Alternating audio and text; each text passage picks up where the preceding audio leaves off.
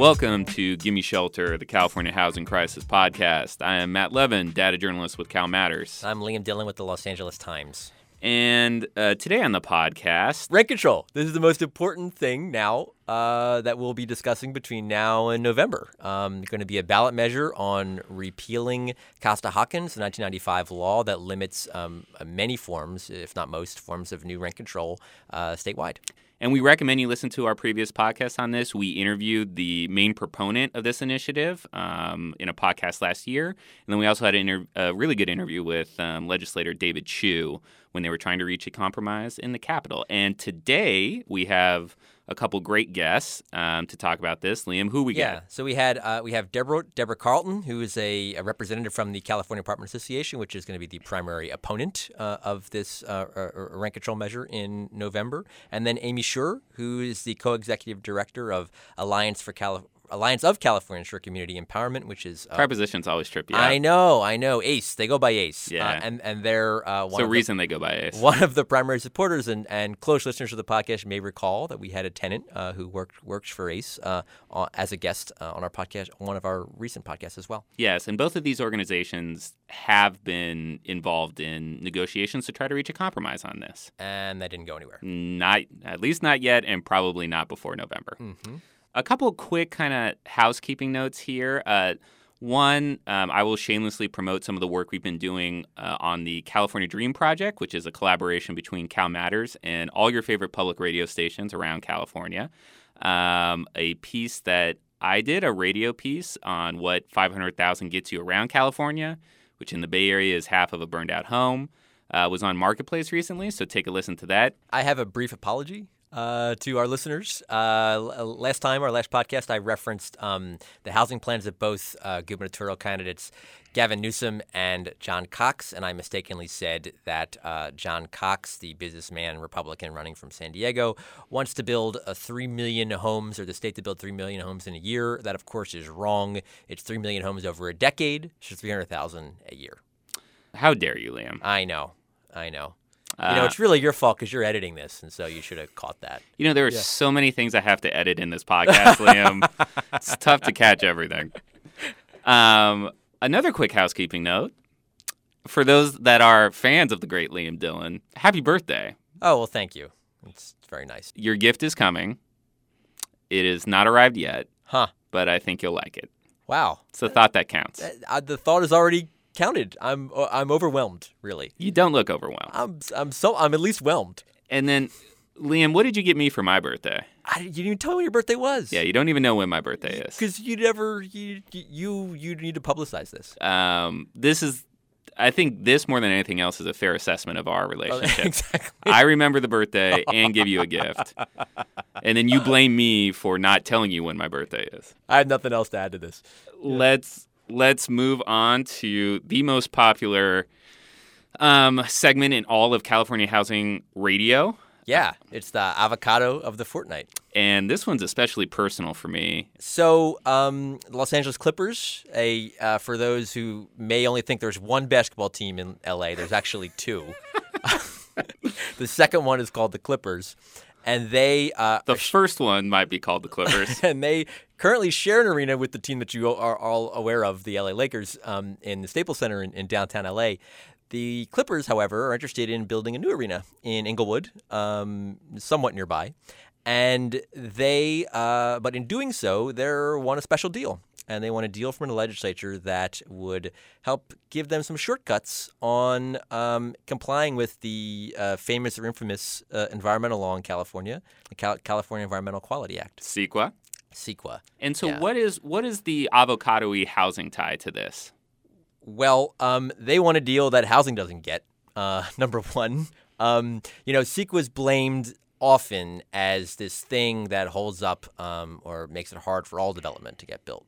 And what we've seen over the legislature, and I did a piece on this last year, mistakenly thinking that all these deals were done, that sports arenas and professional sports franchises go back to the legislature year after year after year, going on 7-8 years now, asking for special exemptions or special shortcuts or whatever for under CEQA for their projects. So, for instance, the Golden State Warriors building building a new arena along the waterfront in San Francisco, moving from Oakland. They got a one of these CEQA deals, and sort of the prime part of that was limiting any lawsuits, the timeline under which CEQA lawsuits could be debated or litigated to 9 months. Yes, which is what the Clippers want, too. Among other things. The Clippers want more than that, but that is one thing the Clippers wants. And so let me introduce a couple other avocados. So full disclosure here, I am a Clippers fan. All the way back, right? Like Since I was 12. Pooh Richardson, he's a guy. Oh, yeah. Lloyd Vaught. Lloyd Vaught. I mean, these are household names. Danny so I don't Manning. Yes. Wow. Darius Miles, Lamar Odom. Wow. Or good Lamar, not Kardashian Lamar. So it's hard for me to be completely unbiased here. Yes. But I want to introduce a couple other avocado-y parts of this. One is, it is not just sports teams that are looking for that 9-month cap on CEQA lawsuits. Legislators themselves would enjoy that 9-month cap on CEQA lawsuits. And you're looking at me knowingly, Liam. Would you care to expand? Sure. So there was was it this year in the budget? Yeah, I think it was this year. This year, where the $1.2 billion remake of the Capitol Office Building, which is not a nice building. Let's just be no. Let's just be clear. I think the first thing that strikes people when you walk into the Capitol is that the Capitol, like the old Capitol, the place where you're like, oh, this is pretty and nice and lovely and ancient and historical, etc. There are floors. And then when you go to the office building where the legislature works, the floors don't match. Yep. And that's just extremely strange. So, but that building, the legislators' building is a nightmare, and they want to do a remake of it. And so they're granting themselves this exemption. Yes. They're granting themselves this shortcut, which affordable housing or market rate development very, very, very rarely gets, correct? Exactly. Indeed. Yes. One other avocado element, and this does not serve the case of the Clippers very well. Rents have gone up in Inglewood considerably. Indeed. I mean, close watchers of the HBO show Insecure would know that there was a housing, small housing subplot in the most recent season about how rents were going up and gentrification was occurring in Inglewood. In fact, they called it I Would, which was like hilarious, right? That was the gentrification-y term for Inglewood. I have not caught up on my Insecure yet. You need to watch this show. I know. All I do is watch The Wire on loop. I haven't watched a new show since then. Guess how many units of very low to moderate income housing have been built in Inglewood since 2013? I have no idea. Zero. Not That's according to Curbed. I see. So that is a compelling argument for why should the Clippers enjoy this exemption when we haven't built any affordable housing in our neighborhood. I think I have a solution to all of this, though, that would let's hear it. Keep the Clippers in L.A. by an act of the legislature, simply dissolve the Lakers. Just eliminate them. The Clippers get to stay in Staples. Right. No need for any of this CEQA stuff. Yeah. No need for any new acts from the legislature except this one to just eliminate the Lakers whole. And I think most people would, especially people in the Bay Area, for example, sure, would get on board with this because nobody likes that team. I don't know if this will make the podcast, but let me share something. So I had coffee along with a couple other reporters from Cal Matters with Clippers brass. The Clippers brought out the A-list to sell this. Yes. So Doc Rivers, the head coach of the Clippers, pretty big name in the NBA, came to the Capitol to sell this. Yeah. Jerry West. Yeah. The logo himself, the logo of the NBA, came to the Capitol to sell this arena, as well as Steve Ballmer, who is a celebrity owner, one of the richest men in the world. Right. I did not get to meet any of them, but I did wear my Clipper socks to these meetings with Clipper brass. Interesting. And told them who they should draft. So there were actually a couple other dynamics here that are interesting. So you had, you talk about Ballmer and Doc Rivers and Jerry West. So Senate President Pro Tem Tony Atkins of San Diego took a big photo on Twitter with all of these folks, and their Republican leader in the Assembly, Brian Dahle, photo with all of these folks. And so clearly the star power, at the very least, got them some photo ops. And so who doesn't want a picture next to Jerry West? I mean, Laurel Rosenhall, my fellow reporter, who I was like, oh, Jerry West is going to be here? Yeah. And then Laurel was like, who's Jerry West? Yikes. And I was like, well, you're probably the right person to cover this issue.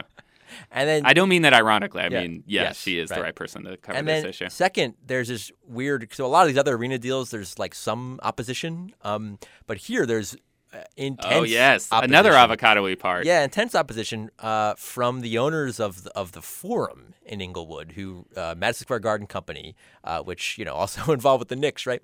So in New York, and so they beat back a bill that would have done something similar last year, pretty heavily. They spent over $700,000 lobbying against the legislation last year, and I would venture to guess that we would be seeing a similar amount being spent this year.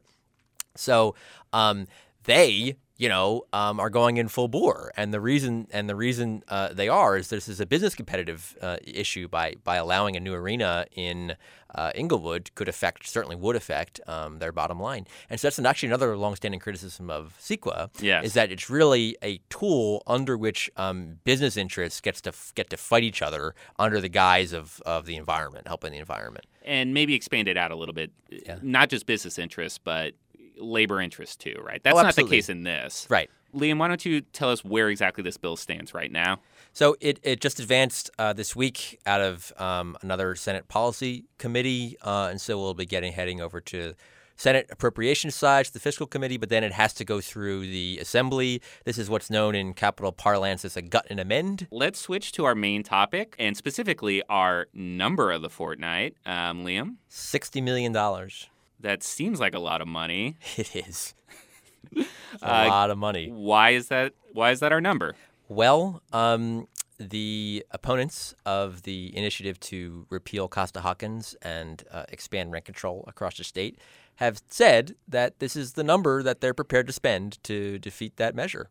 It's a lot of money. There was a possibility they might not have to spend that money, but that possibility will take a significant hit as of tomorrow. And why is that? Right. So let's back up for some context for this. Yes. So in 2014, we're backing up far. In 2014, the legislature passed a bill that changed the initiative system and said, for the first time, you are allowed to have negotiations after your initiative qualifies or after you've submitted your signatures to get your proposal on the ballot. And so after there was a failure in the legislature in January, this past January, to get a full repeal of Costa-Hawkins through the legislature and failed pretty spectacularly, not getting out of its first committee, there was a initiative drive that had already been underway to do this at the ballot level. And so the proponents, AIDS Healthcare Foundation, Michael Weinstein being the primary financial backer,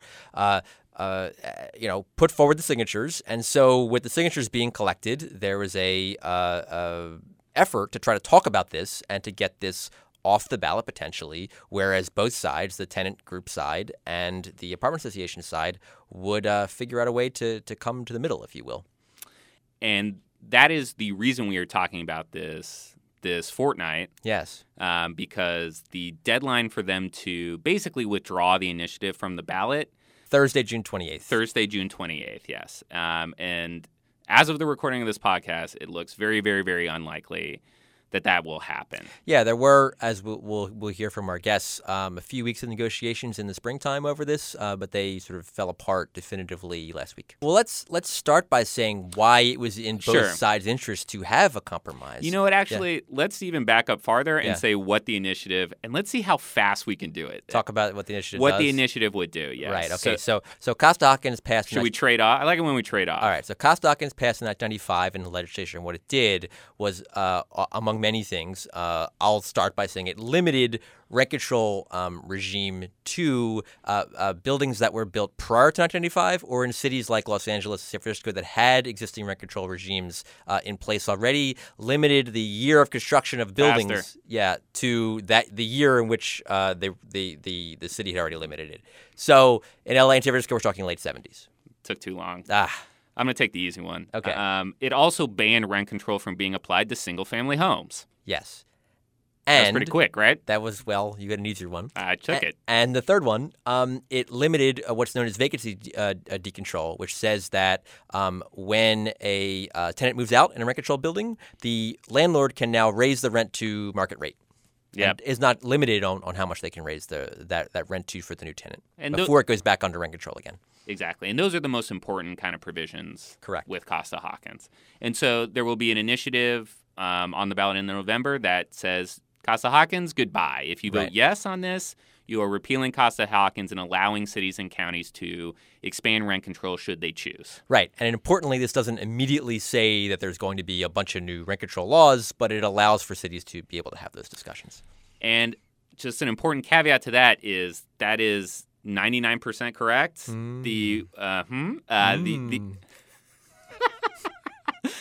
The 1% sliver to that is if there are regulations or ordinance, I don't know what you call them, if there are laws currently on the books for certain cities that, let's say, did apply rent control to single-family homes before Costa-Hawkins went into effect, and then Costa-Hawkins made those provisions null, made them irrelevant, those would... But then, I mean, I'm sure there'd be a legal fight over that. Exactly. But yes. Those could immediately come into effect. Yes. Mm-hmm. Yeah. All right. So let's get back to some of the negotiations that both you and I had heard about over, the some time period in relatively recent memory that might have taken this initiative off the ballot. Yeah. Why was there no compromise? Yeah. So let's talk again first about why both sides had reasons to think about a compromise. Sure. I think it's perhaps easier to talk about this on the landlord side. Costa-Hawkins gives them a statewide regime under which they have this sort of certainty to know that these are the rules, right? And when that goes away, then all of a sudden there are no rules. And when there are no rules, the apartment association or landlords would have to go city by city, county by county, jurisdiction by jurisdiction to fight new rent control proposals. And those proposals could be all different and create a real system that they would not really be able to, for lack of a better term, control anymore. And importantly, politically, it is theoretically more difficult to wage the anti-rent control campaign at the city level when people could immediately access rent control, right? Correct. And where there's a lot of tenants, depending on where the city is, or at least a higher proportion of tenants, depending on the city, compared to the state as a whole. So this would be a costly and more difficult thing that the apartment association and landlord groups would have to do should this thing pass in the fall. Right. On the tenant side, they too would have to fight city by city for new laws if Costa-Hawkins were to go away. But I think that's not really the main reason. I think a number of things. One, as we mentioned, they're going to be vastly outspent on the ballot, and so it's a hard fight to win no matter what. Particularly when you will be spent 2-1, 3-1, perhaps even 4-1. Right, and so that's a big deal. They've been fighting and talking about Costa-Hawkins ever since it passed, so more than 20 years now. And if they lose, this sets their movement back, I think, politically, really strongly. What incentive does the landlords have to negotiate on anything if they just destroyed you or beat you at the ballot box statewide? And third, I think I don't know if it's personally, but I think there is this element to it. The AIDS Healthcare Foundation's Michael Weinstein has not been successful in recent years on a number of ballot measures. In Los Angeles and statewide. And so, he's over 3 over the last 3 years on major efforts, prescription drugs, development in L.A., condoms in pornography films. And so, you don't really want to go for 4. And you certainly don't want to go for 4 after you spend another $20 million potentially on this. And so I think that was incentive for him to deal as well. But as we mentioned, no compromise was made. What I had heard and what you had heard and what I'm assuming our guests will likely tell us is that it never really even got that close. It never got to the point of it being serious, even though there was a prominent legislator involved in the negotiations. Yeah.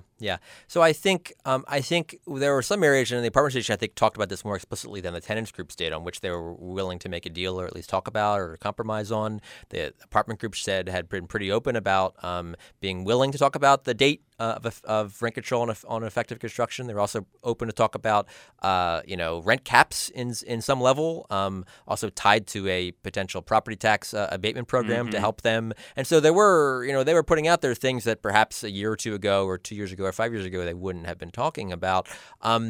But I think there are also some pretty strong red lines for them that I think the tenant groups were not going to be okay with. You mentioned single family homes, you mentioned vacancy control, and these are sort of, I think, in some ways philosophical items that we're just not they weren't going to move on. And I think on the tenant side, I think they feel like, given the extent of the housing crisis that we're in and how much tenants are hurting, and that people see that, they feel they have some momentum and wind at their back. Yes, and the polling, although it obviously precedes the avalanche of negative advertising Right.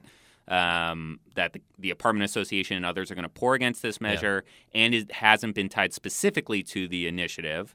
The polling suggests that Californians are amenable to rent control, right? Mm-hmm. The latest polls are like 70% of either likely voters or registered voters are supportive of rent control just in and of itself. Yeah, they like idea. the concept. The idea of it. Exactly. Yeah. Mm-hmm. So they feel like they have kind of the wind at their backs. And I think they're right. Yeah. I mean, like, I think if I'm in one of these tenants groups, I'm feeling pretty good about my chances in November. I am. Yeah. Something that I think caught both of us by surprise was a handful of local measures to put rent control on the ballot in Pasadena, Inglewood, which we just mentioned. Yeah. And then here in Sacramento, which to me was the most surprising result, Right. because Sacramento nationally has ranked consistently over the past few years as the city where rents are increasing the most. Exactly. Local efforts to put rent control on the ballot in all of those cities Right. failed to get enough signatures to put them on the ballot, which surprised me. Yes. And I know surprised you. What do you make of that? And is that a sign that maybe the wind isn't as strong behind the tenant movement? Yeah, I think it's a number of reasons. I mean, it is very hard to collect ballot signatures, and you believe it's actually a professional operation, right? Mm-hmm. You need signature gatherers. There's certainly a certain kind of profession, but they're good at what they do, which is making sure that there's enough ballot. If you pay them enough, you will get enough valid signatures to make sure that you get your measure on the ballot. And these sort of unlike, I think, the statewide effort, a lot of these efforts are more volunteer driven, and as a result, you're not going to potentially get the kind of quality signatures that you need to ensure that your measure gets on the ballot. And so I think certainly financially is part of this, but also I think it speaks to the limitations of volunteer grassroots movements in something like this, and also in terms of ensuring that whatever energy you may feel about something, it's much harder to mechanically to get something on the ballot. So I don't know if I would strike it to. I think it does say two things: that one, good for tenants, and one, bad for tenants in terms of promoting this forward. I don't necessarily think it means that people are not don't like the idea, right? So much of this speaks to organization and financial resources, but I do think that just liking the idea is not enough to get a measure qualified, or certainly to get it across the finish line. And so I think we can take something from this, is that while again people may like the idea, as you referenced in polls, it takes a lot more than that to have a successful ballot measure. Yes, that resources and organizations matter. And the resources and organizations matter, and also what counter arguments there are going to be, matter as well. So you buy that? You think the counter arguments set in all these localities to the extent that people were No. I'm not talking. The... I'm not talking about in terms of signing the petitions. Yeah. I'm talking about as we move forward on this particular initiative. Yes, that makes sense. Yes. Finally, the last thing I want to bring up, and I've tweeted this a little bit, but I think it merits more discussion.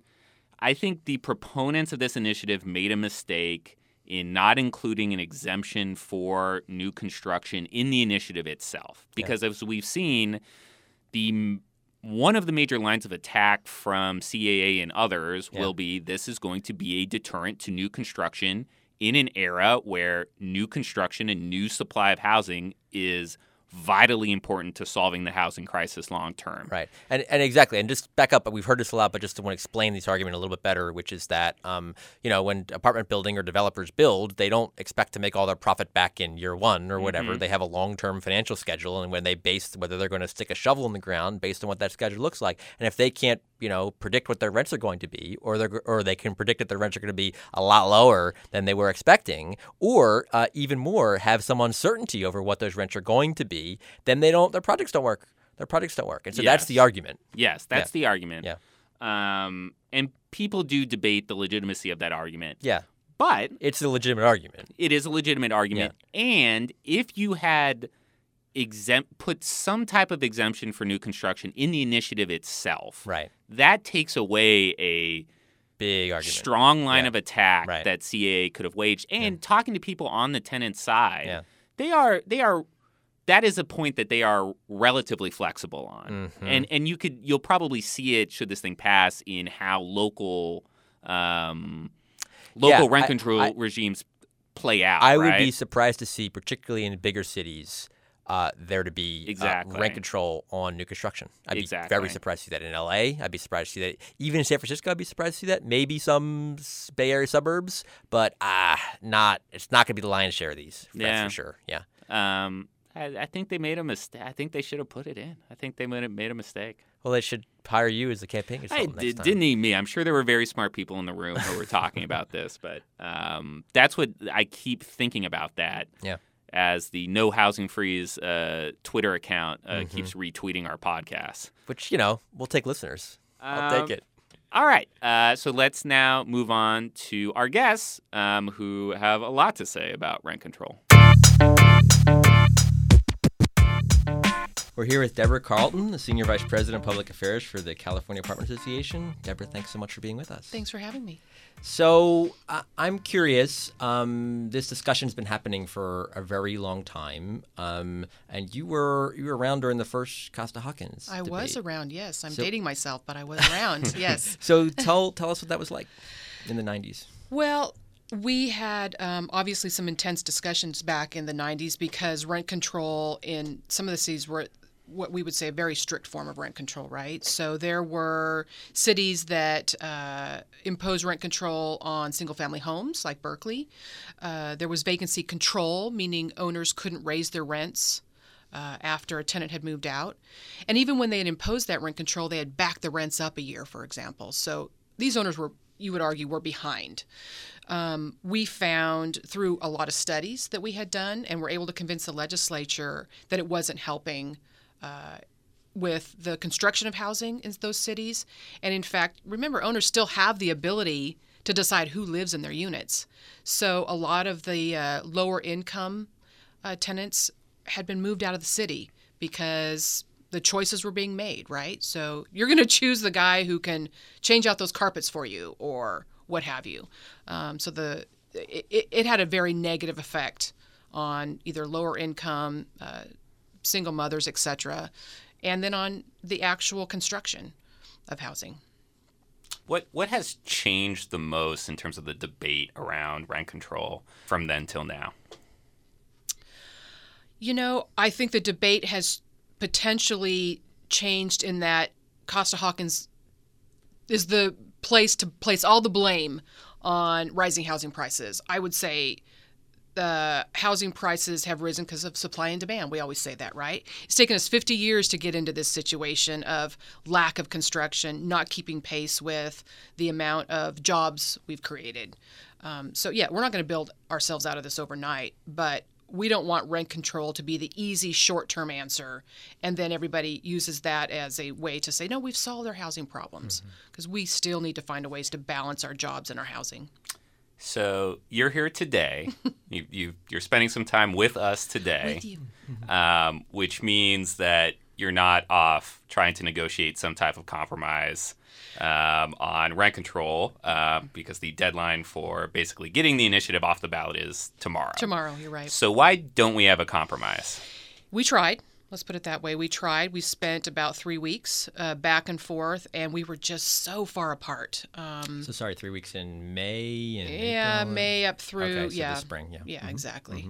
We were just so far apart. The bottom line for us is vacancy decontrol, meaning once a tenant moves out, allowing the landlord to increase the rents to the market is very important to our owners, especially for owners who have had tenants living there for a very long time. They want the ability to raise it to market, and that's what's encouraged, we think, under Costa-Hawkins. Construction has continued. So Costa-Hawkins, we say, had been helpful to making sure we didn't stop construction. Construction is pretty low now, though. It is very low, but can you imagine how low it would be if we had strict forms of rent control, is what we will argue, right? Right? Yeah.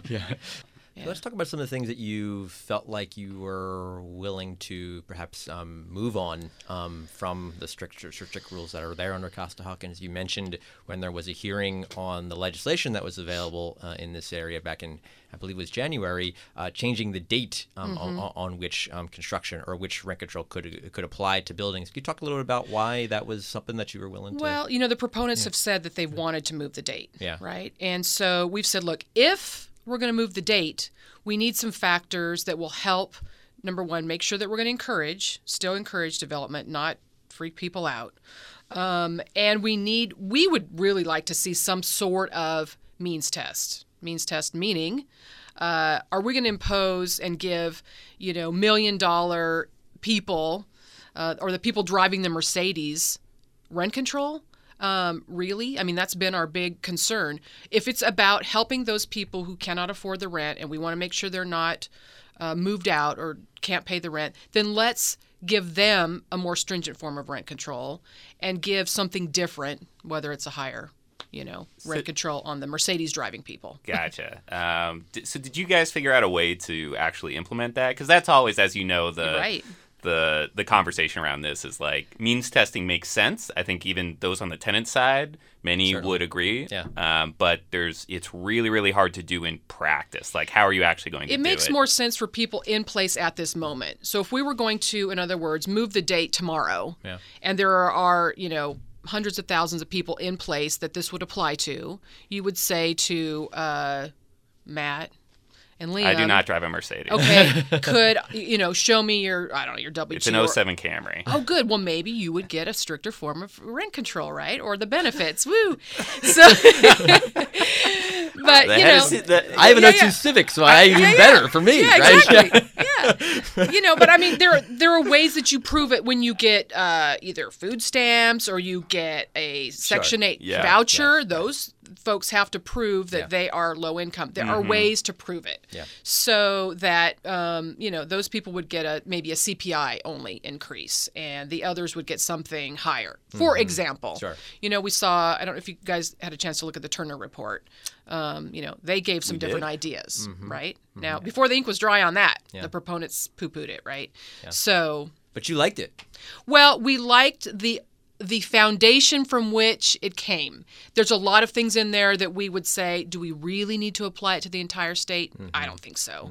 But, there are things in there, I think, that gave us some good conversation that we could have introduced into the So let's debate. back up so that people know what we're talking about. Yeah. Sure. Turner Good idea. Center is that sort of the housing think tank or housing sort of center, Research center. Research center at UC Yeah. Berkeley, and they put out a report about a month ago that raised a number of ideas to try to reach a sort of compromise deal on rent control issues. Two of the major ideas they put forward.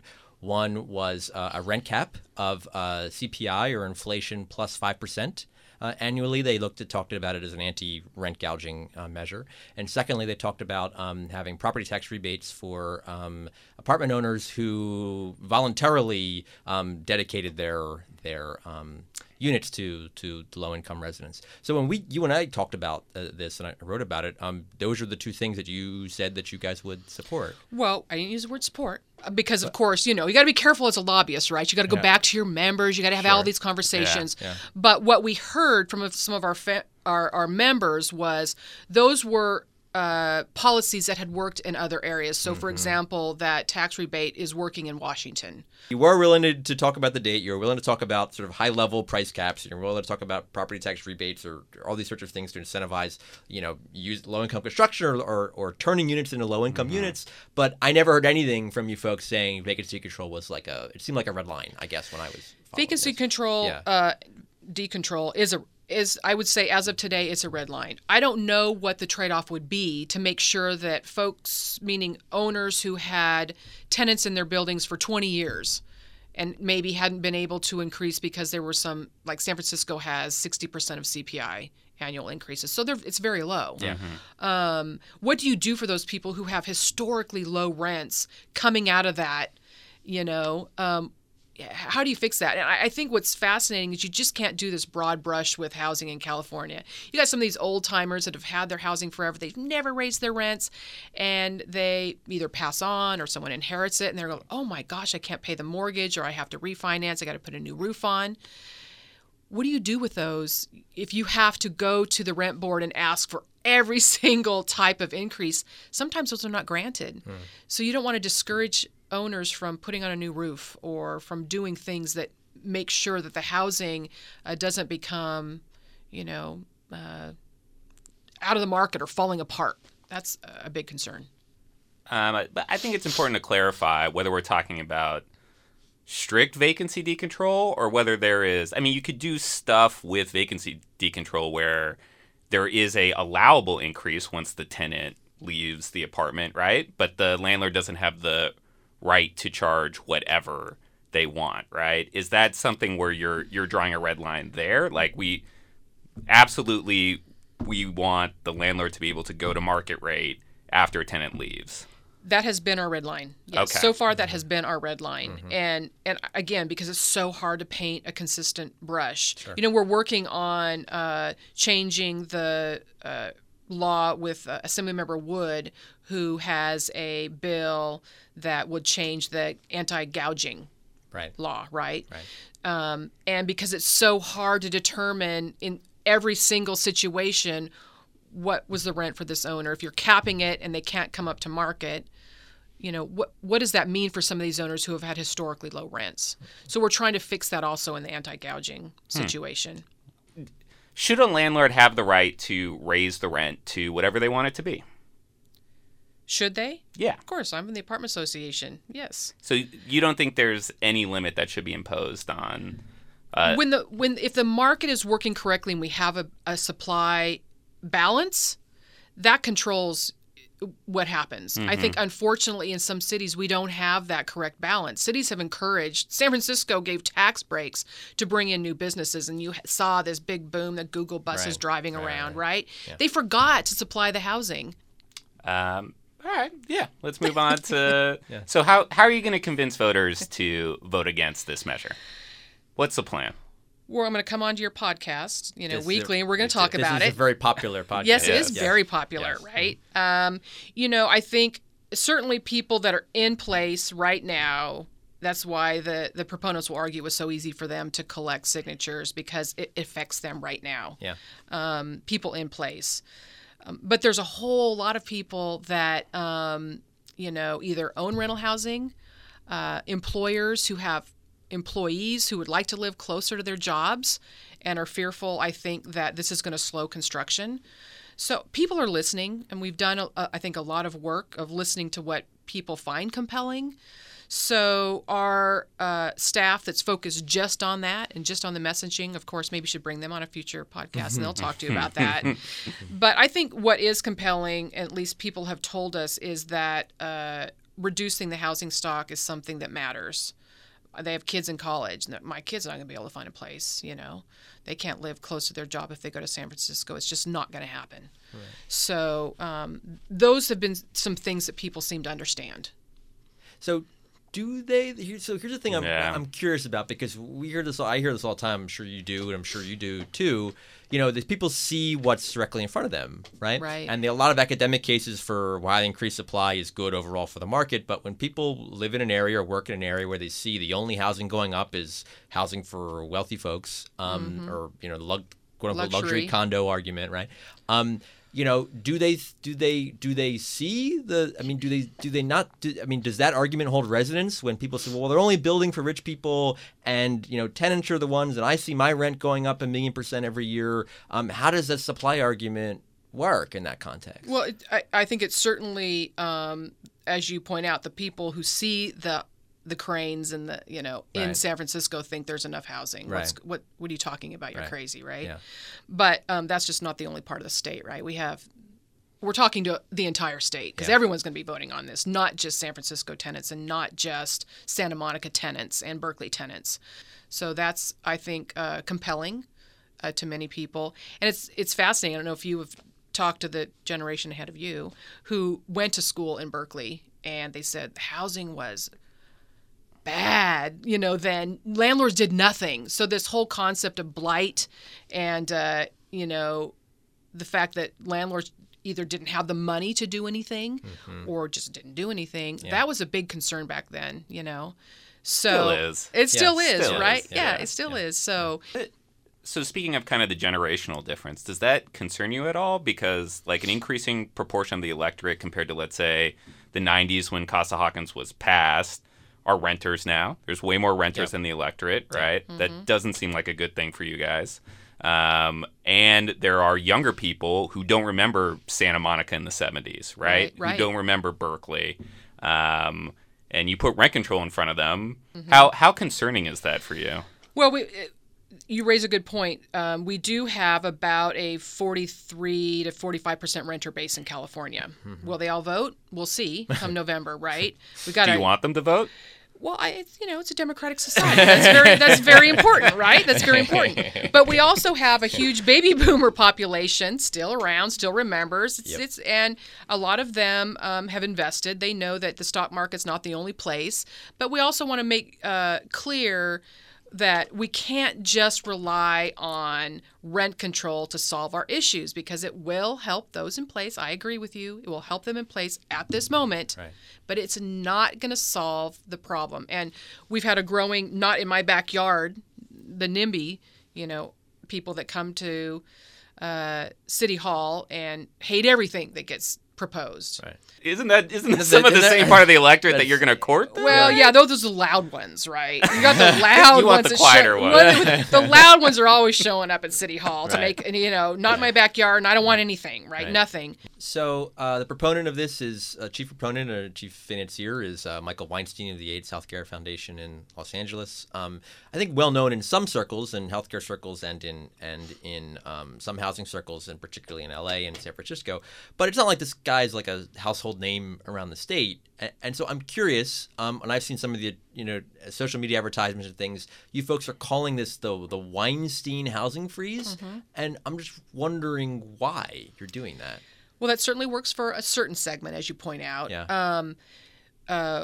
Mr. Weinstein, as you know, was also the proponent of stopping housing construction in Los Angeles a couple years ago. That failed miserably. And what's fascinating is if rent control is also about slowing housing, is there a corollary here? Is he really about slowing our housing if that's what he's been about in the past? Making sure that we have no new construction, stop construction for 2 years. We argue that's what this is going to do. So that's why we see this as a housing freeze. Tying his name to it also makes clear he's done that in the past. So let me throw something Here wild. we go. Here we go. I'm waiting for this. I'm there's some wild at you about this. It's a all right? softball. Yeah. So there's another person with the last name Weinstein who's been in the news a lot for unsavory reasons. What? I'm not sure. I'm not sure what you're talking about. For the last year or so. Yeah. And I'm just curious whether there's an effort to perhaps tar or connect the name Weinstein, which is, I'm sure, if there was negative popularity for someone, that would be him. That's fascinating. I will be honest with you. I've never really thought of it in that way, probably because I'm so close to the issue, and I know Michael Weinstein. Yeah. But that's fascinating. I'll have to ask the campaign folks if that was part of the deal. But yeah. No, honestly, I don't believe that was the issue, and I think that because we knew that he had attempted to stop construction in Los Angeles, that was really why we tied housing freeze to the name. There's a lot of voters in LA too. Yeah. Absolutely. So you just mentioned this. A lot of the argument against this initiative is this is going to be a deterrent against new construction, and you cited some numbers earlier on that. I'm wondering if there is an exemption to new construction. What would be the ideal exemption to new construction that you guys would be like, okay, this is not going to be a deterrent? You think about people who carry mortgages or people who have gotten financing, right? So there's usually a 30-year window there. 30 years? Yeah, you carry a mortgage for 30 years. Well, no, I understand that. You own a house? Yeah, exactly. Okay, go ahead. Sorry to but interrupt. that's what you're talking about. 20 to 30 years or 15 to 30 years is where you have those mortgages typically on housing, right? So, we would certainly have to be talking about something like that if there is that conversation. You're looking concerned. Well, I mean, 1995 was 23 years ago, right? Yes. Mm-hmm. So it's all about making sure that the development will pencil. So you've got to speculate, right? And make sure that you know what's going to happen in year 5, 10, 15, or 20, especially if you're going to sell that down the line, right? Because selling also then changes your tax base. And if somebody's going to finance again, it flips. Yeah. For another 30 years. Mm-hmm. So you have to be able to calculate, what are we talking about here? So 2005, that would not... I know that's what proponents were offering, or I should say had talked about in the past. Is that what, would be settled on? I don't know in the end because we never got there. Okay. So how much is it going to cost to convince the public of your point of view? Mr. Weinstein is the one who's going to set that gauge, right? So he's the deep pocket on the proponent side. And so you usually, a 1 to 3 or 1 to 2 ratio if you're going to have to fight something. Yeah. So, and if you just look at history. So he's the one who's indicated that, he's going to spend 20 to 30,000 on this. Million. Thank you. Yes. 20 to 30,000. Put the M word there. Right. Yes. 20 to 30 million. Yeah. So yes. And so our folks are going to have to be able to match that and go above that if they're going to have to convince the public what's wrong with this measure. So you told me some time ago 60 million on your side. Is that still the number they're looking? If you look at history, that's usually how that works. Right. Mm-hmm. Yeah, it's a lot of money. It's a lot of money. It's painful. Yeah. Painful. Painful money. Mm-hmm. Mm-hmm.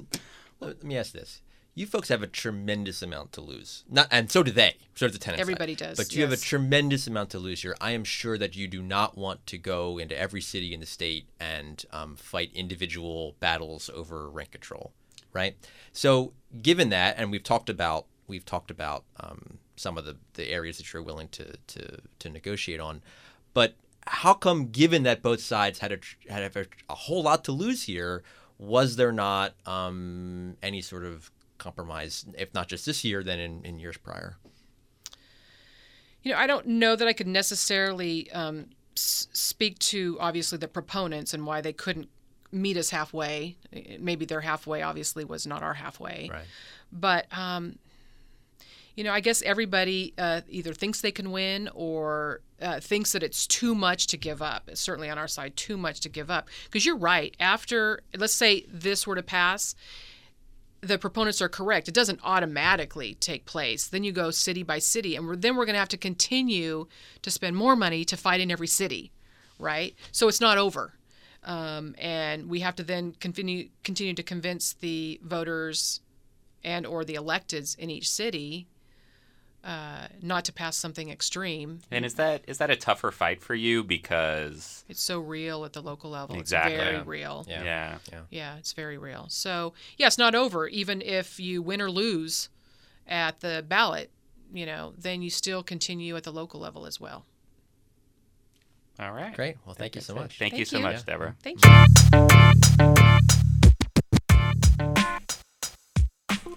We are here with Amy Shore, statewide campaign director for Alliance of Californians for Community Empowerment, more easily known as ACE. Thanks for coming on the podcast, Amy.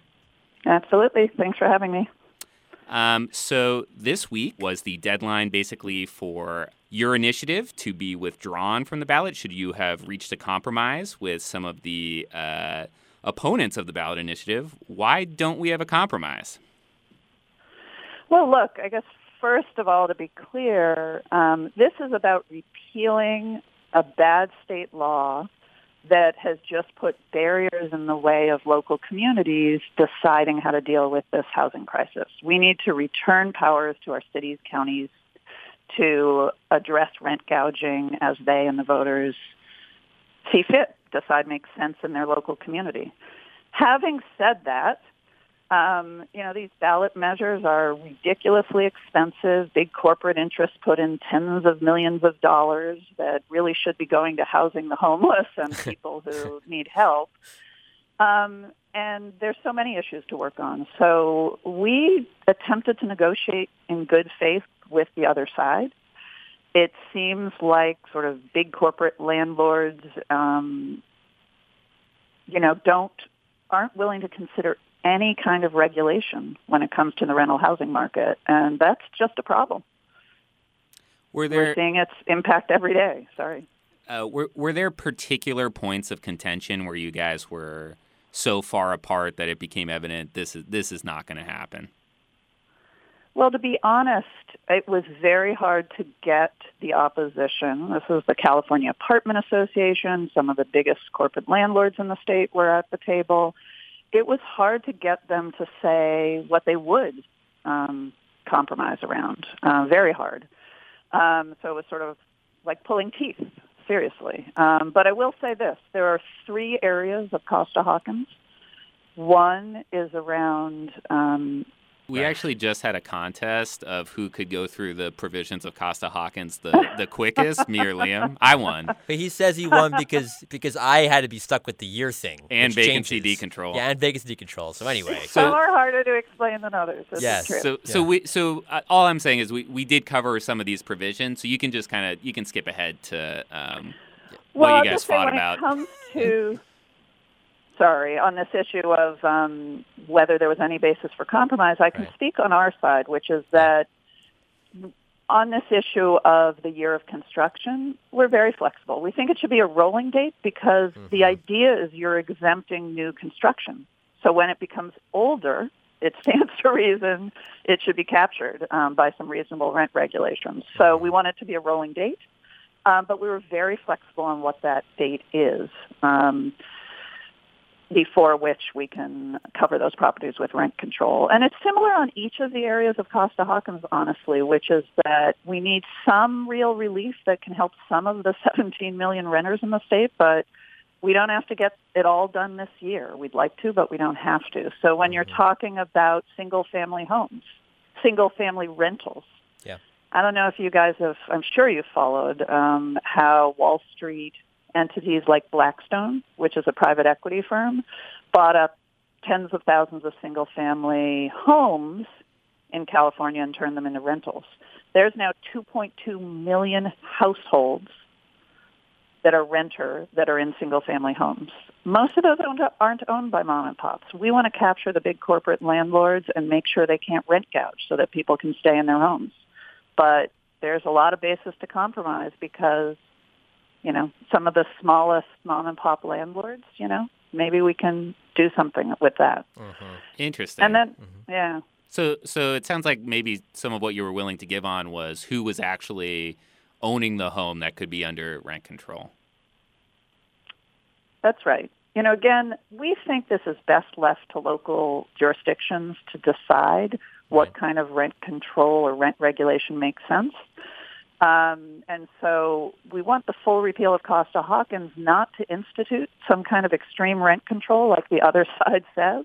We want the full repeal of Costa-Hawkins so that our local cities and counties, which are on the front lines of dealing with this displacement crisis, of dealing with the homeless crisis, have all the tools to decide how to address this severe housing crisis we're all aware of. So when I remember my reporting and talking to the Apartment Association and others, it sounded like, and even in some of the public hearings, there was some willingness on their side, and I'm sure that you certainly didn't agree on the exact date, but it sounded like there was some willingness for them to give on the date issue.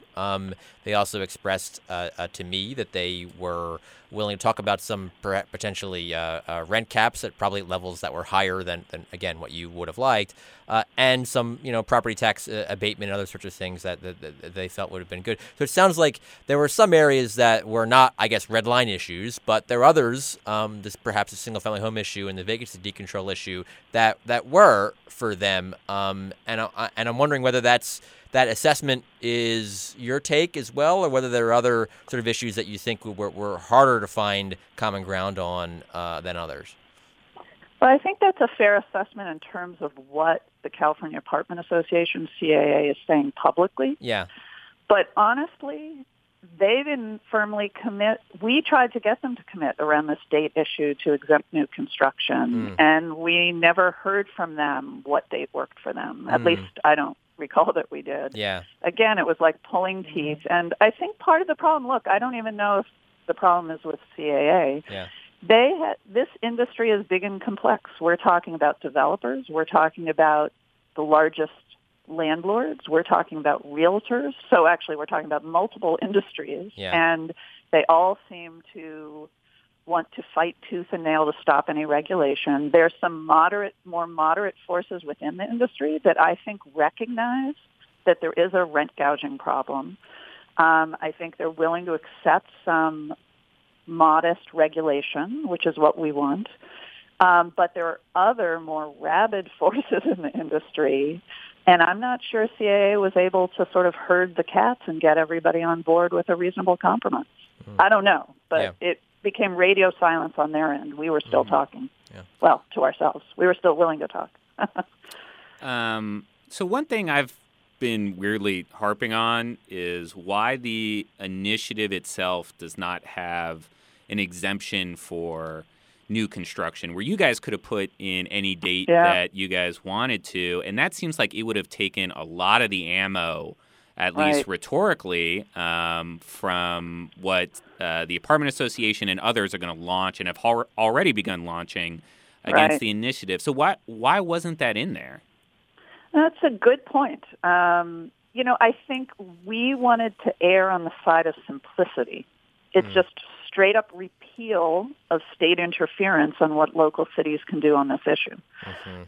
It's simple, it's clean, it's getting rid of an existing state law, not sort of parsing it. Yeah. But I can totally see your argument. I will point this out, though, and this is very important.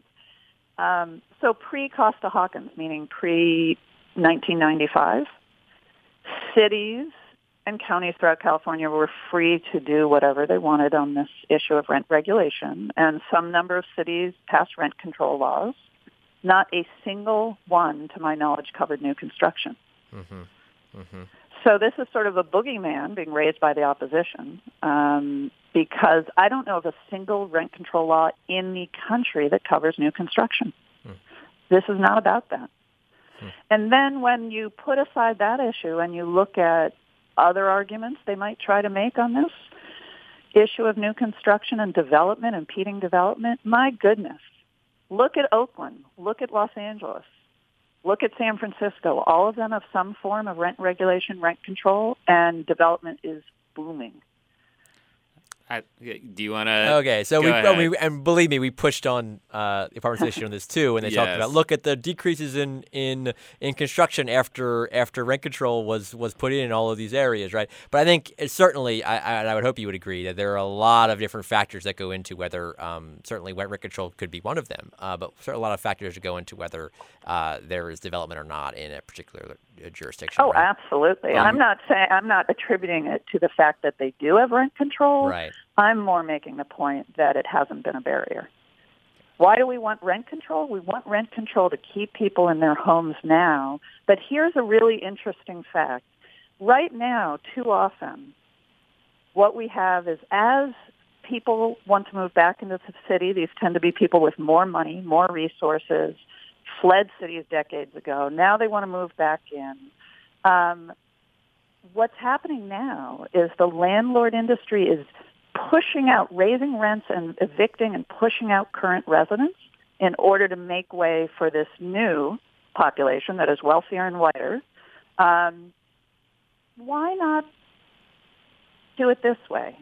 Let's institute some reasonable regulations that help keep people in their homes now, help prevent mass displacement of hardworking families who have lived in these communities for decades. If we keep them in their homes, what are developers going to need to do to meet the market demand of these folks trying to move back into the city? They're going to need to build more housing. My organization supports building more housing. We think we desperately need more housing in the state of California. It is a false argument to say it's either or. Now, I will say we want to make sure there's enough housing built for poor and working class folks. We can't just have housing built for people who are making over $100,000 a year, but we need to build more housing. Absolutely. So both sides of this, I think, have a tremendous amount to lose here. Certainly the apartment association is not going to want to go city by city to have a fight over rent control, and so that's certainly why they're going to be putting in the tens of billions of dollars, $60 million or potentially more to fight this. But you folks too. I mean, this is a time when soaring rents and in a lot of ways the political environment is as good for a ballot measure like this as any. But if you lose, that certainly seems like a pretty giant setback to the movement, to fighting something that you have hated since it first came on board, right? And also emboldens the landlord groups to say no deal on anything. And so, can you talk about what the stakes are for your side on this? Sure. The stakes are really high because every day, every month, every year, more people are losing their homes. Some are ending up on the streets or living with relatives. Some are pushed out to far-flung areas where they have trouble getting back to their work, their family, their community. So the stakes are incredibly high. An interesting thing, I keep saying an interesting thing. It's all fascinating to me. It's all urgent to me. Here's the thing, I'm a membership, ACE is a membership-based organization. Our members are low and moderate income. We're kind of like a union in the community on community issues. When we talked with our members about taking this to the ballot and, made sure people were looking at it, clearly that we could lose, it was interesting to hear what our members said. They said, you know what? In a lot of ways, we don't have anything to lose. It's so bad now, we have to try. We've got to go for it. So that's one thing. Now, they're going to outspend us. They're going to outspend us maybe 3 or 4 to 1, 5 to 1. I don't know. They've got huge corporate interests backing them. Absolutely. But we've got the people. We've now done several statewide polls where over 70% of likely voters support rent control. That's astonishing. That's majority homeowners. Support rent control because everybody's experiencing this, whether, like I'm saying, whether it's their family members have moved back in with them or what have you. So the key is voters are going to need to listen to the messengers and decide who to believe. Are you going to believe that the landlords have the best interests of the 17 million people in the state who rent? Or are you going to listen to the community groups and unions? And I feel confident they're going to listen to the folks that are in their community fighting for the rights of poor and working families day in, day out. So let me push a little on the people power argument. We just saw, good segue, Liam. Yeah, I know where you're going. Yeah, we just saw local measures in Sacramento, in Inglewood, in Pasadena, to try to get rent control under the existing rules on the ballot in November. All of those measures did not qualify. And those measures did not have some of the financial resources that your measure does now. But I know that your group was behind many, if not all of those efforts. So does that not show the limits of volunteer, grassroots, whatever you want to call it, sort of organizing or campaigns on these issues? No, we actually weren't a driver of any of those. We were trying to be supportive, but each and every one of those is led by local, pretty grassroots tenants organizations, some bigger than others. A number of them have 0 staff. Right. So it actually simply is that the tenants' rights movement is still growing up and developing sophistication.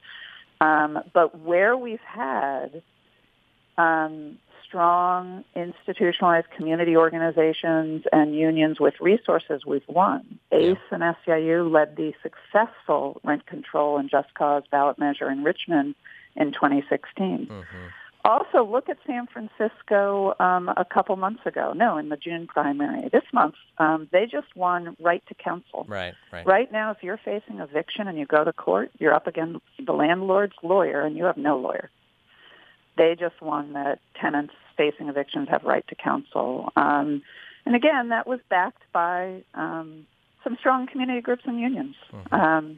So, I mean, the tenants' rights groups that are emerging have a huge amount to bring to this fight, but they can also, benefit from working with some of the groups that have developed pretty sophisticated and disciplined voter engagement programs, as well as sophisticated campaign programs. So here's a question. So the chief financial sponsor of your measure is Michael Weinstein of the AIDS Healthcare Foundation, who is, as you I'm sure are aware, has a bit of a controversial and polarizing reputation in political circles in Los Angeles and around the state. And I was surprised to see his name being used in, I guess, at least in social media ads against this measure. They're calling it the Weinstein housing freeze, right? And I'm curious what you make of that. Well, I think a few things. One, I think they're grasping at straws because I'll tell you this, none of my members, none of the voters I talked to in the state have ever heard of Michael Weinstein. I had never heard of Michael Weinstein until a year ago. But I'll tell you what I've learned. He's willing to take bold stands and push for things that benefit communities. And he's stepped up to help put this on the ballot where no one else had previously. And we thank him for that. This campaign is not about him. This campaign is not about his nonprofit that he runs. This campaign is about the 17 million renters in the state that need relief because the rent is too damn high.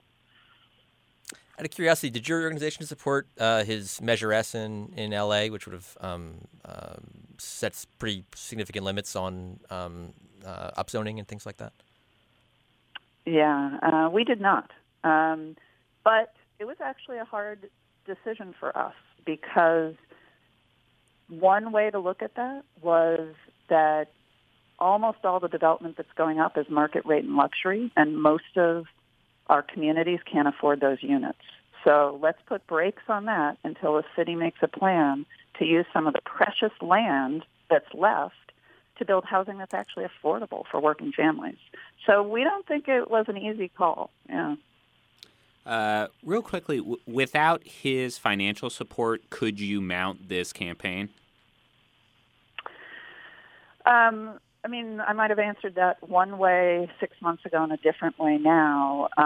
At this point, it's on. It's happening. We're in it. People are fired up all across the state, and we're taking it to November, and we're going to win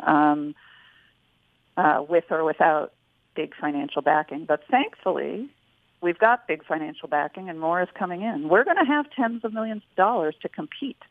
We will still be outspent because we don't have big corporate interests backing us, but we're going to compete. We're going to get TV ads up. We're going to have Facebook ads. And people are going to recognize that the landlord industry is spreading lies. Where is that additional money coming from? I will just say that we have other supporters who recognize how incredibly important this is to working families who are going to be contributing. I'm not going to give out their names on this show. Gotcha. I have to make sure they're comfortable. We're here to break news, Amy, so we're a little disappointed. Sorry. All right. I think that's it. Anything else that you want to add or emphasize or make sure that us or our listeners know? I like to close every talk with the rent is too damn high. Vote November 6th to repeal Costa-Hawkins. But that's it. Thank you guys for taking the time to let your listeners know more about this issue. Sounds good. Thank you, Amy. Thank you, Amy.